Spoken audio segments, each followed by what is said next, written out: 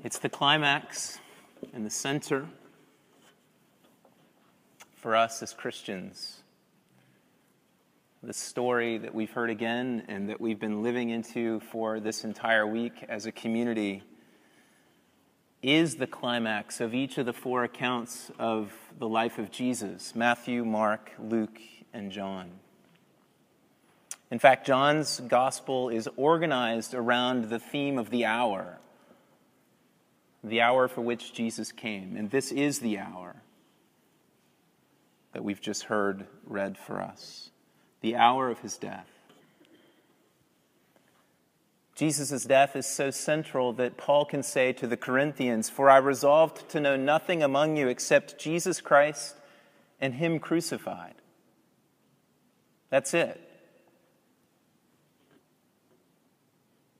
And that the cross, this first century instrument of torture and execution, has become the worldwide symbol of Jesus' followers is obviously no coincidence or accident. And it's quite simple, really. It's because here at the cross, paradoxically, in a moment that looks like defeat and weakness, all of God's saving purposes and all of God's reconciling purposes at work in his world are being accomplished. The last words of Jesus in John's account say it all. It is finished. It is finished. Not the words of defeat, not the words of an accident, but the words of accomplishment, of completion. We might even say of victory. Hard for us to understand as we hear it read. But it's the accomplishment of this Friday that makes this day and the darkness of this day so deeply good for you and for me. That all that we've just heard was for us, for you, for me. There's obviously no end to exploring the depth of the power and the wisdom of God that are displayed on the cross of Christ. What I want to do in these few minutes is to look at two central dimensions of this together, which feature here in John's account. And the first of these is freedom, liberation. To say those words means in the same breath that we are conjuring up images of enslavement and of bondage. And the biblical picture is really clear on this, that from the beginning, since the days of Adam and Eve, humanity has been in bondage to sin and under the reign of the principalities and powers of this dark world, subject to death, battered by evil. Beginning in the garden and following on ever since, we have been no match for the serpent and his cunning and his crafting. So as passé as the concept of sin is in our world, it remains nonetheless the chief problem. All of us know and have felt its power. Under sin, we're broken. We hurt those we love. We wallow in self-loathing and self-destructive behaviors. We envy the gifts of others. We break promises. We objectify others as the means to our ends. And on and on and on. While the concept is passé, the evidence for sin is richly supplied in our world. Chesterton once said that the doctrine of original sin is, quote, the only part of Christian theology which can really be proved. But it's at the cross that this power, a power that is hopelessly too much for you and for me, is undone, defeated, and overthrown. Back in chapter 12 of John's Gospel, Jesus says, now, meaning the time, this hour that has come, now is the judgment of this world, now is the ruler of this world to be cast out. Now. Interestingly, there are no exorcisms in John's Gospel. Not one. Save this one and great final exorcism that takes place through the hour that has come. In striking out against Jesus with the full extent of evil's power, Satan overreaches his bounds and finds himself exposed and defeated by the cross. At the cross, the power of evil that harasses us is exhausted, and the reign of sin is ended, and paradoxically, love and life triumph. Jesus is enthroned, and the kingdom of God is inaugurated and established. And having dealt thus with our wicked master through the cross, Jesus now sets people free. He sets you free, and he sets me free. Paul says it like this in Galatians 5:1, "It is for freedom that Christ has set us free." Free. In now famous words, Wesley put it like this: long my imprisoned spirit lay, fast bound in sin and nature's night. Thine eye diffused a quickening ray. I woke, the dungeon flamed with light. My chains fell off, my heart was free. I rose, went forth, and followed thee. Freedom. Liberation. Here's what this means for you and for me. Our struggles with anger or lust or selfish ambition or self-hatred or shame or guilt or addiction, and if I didn't mention yours, just add it in your own mind, things which have at times captivated us and defined us and determined us and which still make efforts to control us in our day-to-day life. The power behind these things in your life has been broken. It's been defeated. It's been exhausted. And the death that they bring has been defeated. In a very real and true sense. Meaning these things, whatever they feel like in your life right now, these things are not the masters over you. They do not control you. They do not define you. They don't have power over you. They're not enslaving you. You have a new master whose name is Jesus, who loves you and who leads you into greater and greater levels of freedom and of life.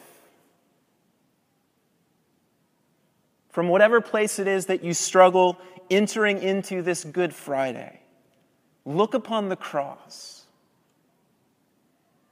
Look upon the cross and know beyond the shadow of a doubt that you are free. You're free. The ruler of this world has been cast out.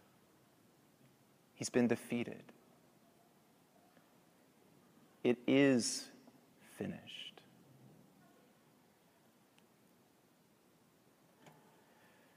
Secondly, on the cross, Jesus not only defeats the wicked master and brings the captives out to freedom, but he also brings to us forgiveness. Because sin not only enslaves us as a power at work in the world, but it also stains. It stains deeply. We were not only bound in a dark prison cell, but we were dirty, very, very dirty. And our filth keeps us from the God, the holy God of life. John takes us there in the very beginning of his gospel. When John the Baptist sees Jesus for the first time, what does he say? Behold, the Lamb of God who takes away the sins of the world. Right from the start. How does the Lamb take away sins? But to shed his blood. As we heard from Isaiah, he was wounded for our transgressions. He was crushed for our iniquities. The Lord has laid on him the iniquity of us all. Although he had done no violence and there was no deceit in his mouth, in bearing our iniquities he shall make many to be accounted righteous. Back when I worked in the outdoor industry and led new guides on backpacking training trips, we used to play a cruel joke on the first-year guides as they would get ready for their training. They'd put their backpacks out by the bus outside the lodge and wait for them to be loaded on the bus. And while they were away getting water or food, those of us who were senior guides would take big rocks and empty their packs and stuff the big rocks deep down in their backpack, only to be discovered after miles of difficult hiking that these things had been placed there. Jesus, instead of loading us down with rocks, at the cross takes our rocks and loads them into his own pack. We were tainted. We were guilty. And in the cross, our guilt, along with our shame, is literally handed over to Jesus, placed upon Jesus, and he's crushed under their weight. But we are cleansed, set free. And Isaiah says it was the will of the Father to do this. The Lord has laid on him the iniquity of us all, and it was the will of the Lord to crush him. And Jesus willingly and voluntarily takes these burdens upon himself. He opened not his mouth. It is for this hour that I have come.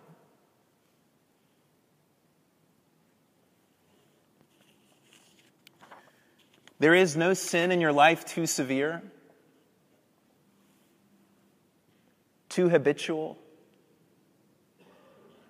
too painful,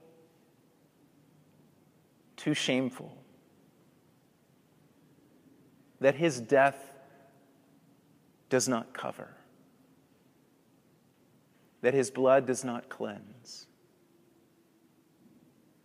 The weight, the shame, the guilt of our sins, of our self-seeking, and of our self-indulgence, we must carry it no more.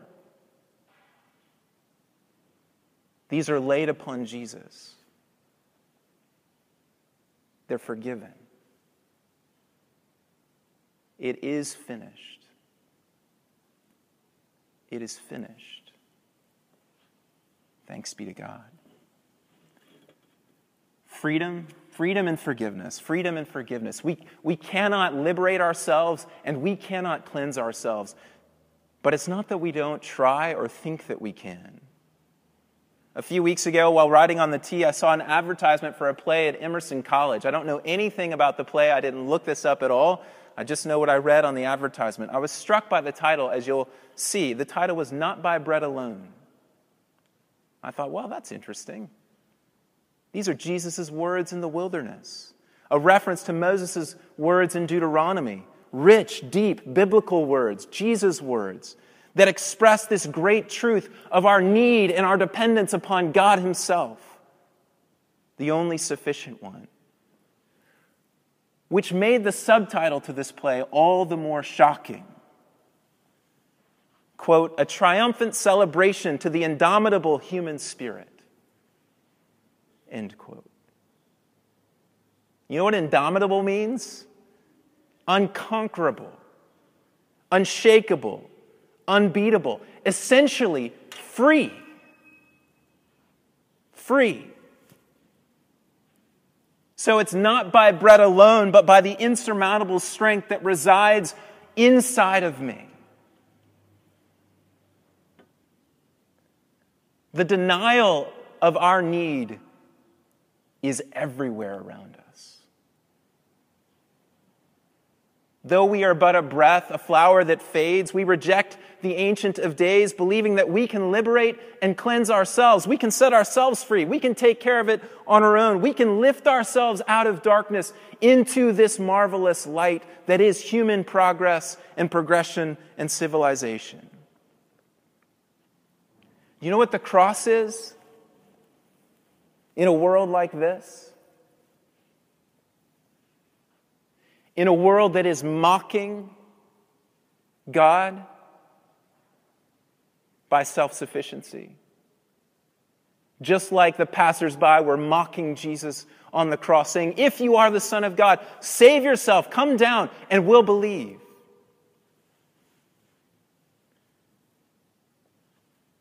The cross is God's rebuke. It's God's rebuke to that pervasive, insidious, and mocking lie that is everywhere around us. But what a sweet and loving rebuke that it is. Instead of leaving us in captivity, he sets us free. Instead of striking us down, he strikes himself down. And instead of leaving us filthy, he cleanses us with his blood. He has met our need, even when we didn't know we had it. Even when we still mock him. He has defeated our enemy, even when we didn't know he was there. He has set us free when we didn't know that we were in bondage. He's washed us, even though we thought we were already clean. Unless I wash you, you have no part with me.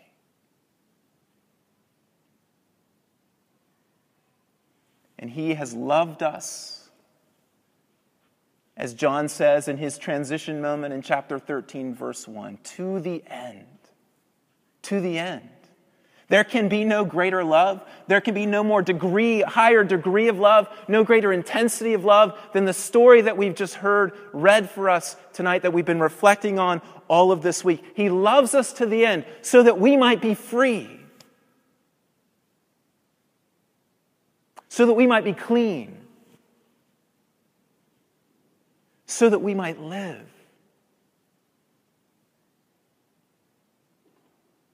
Live. It is finished. It is finished. You are free. It is finished. You are cleansed. You are forgiven.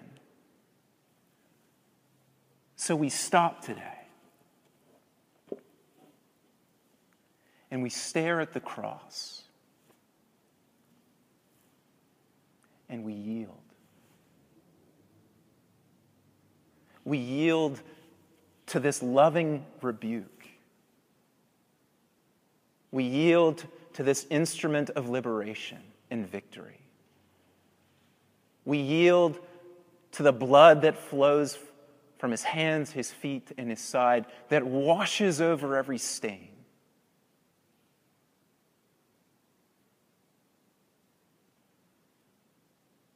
And we receive, forgiven and free.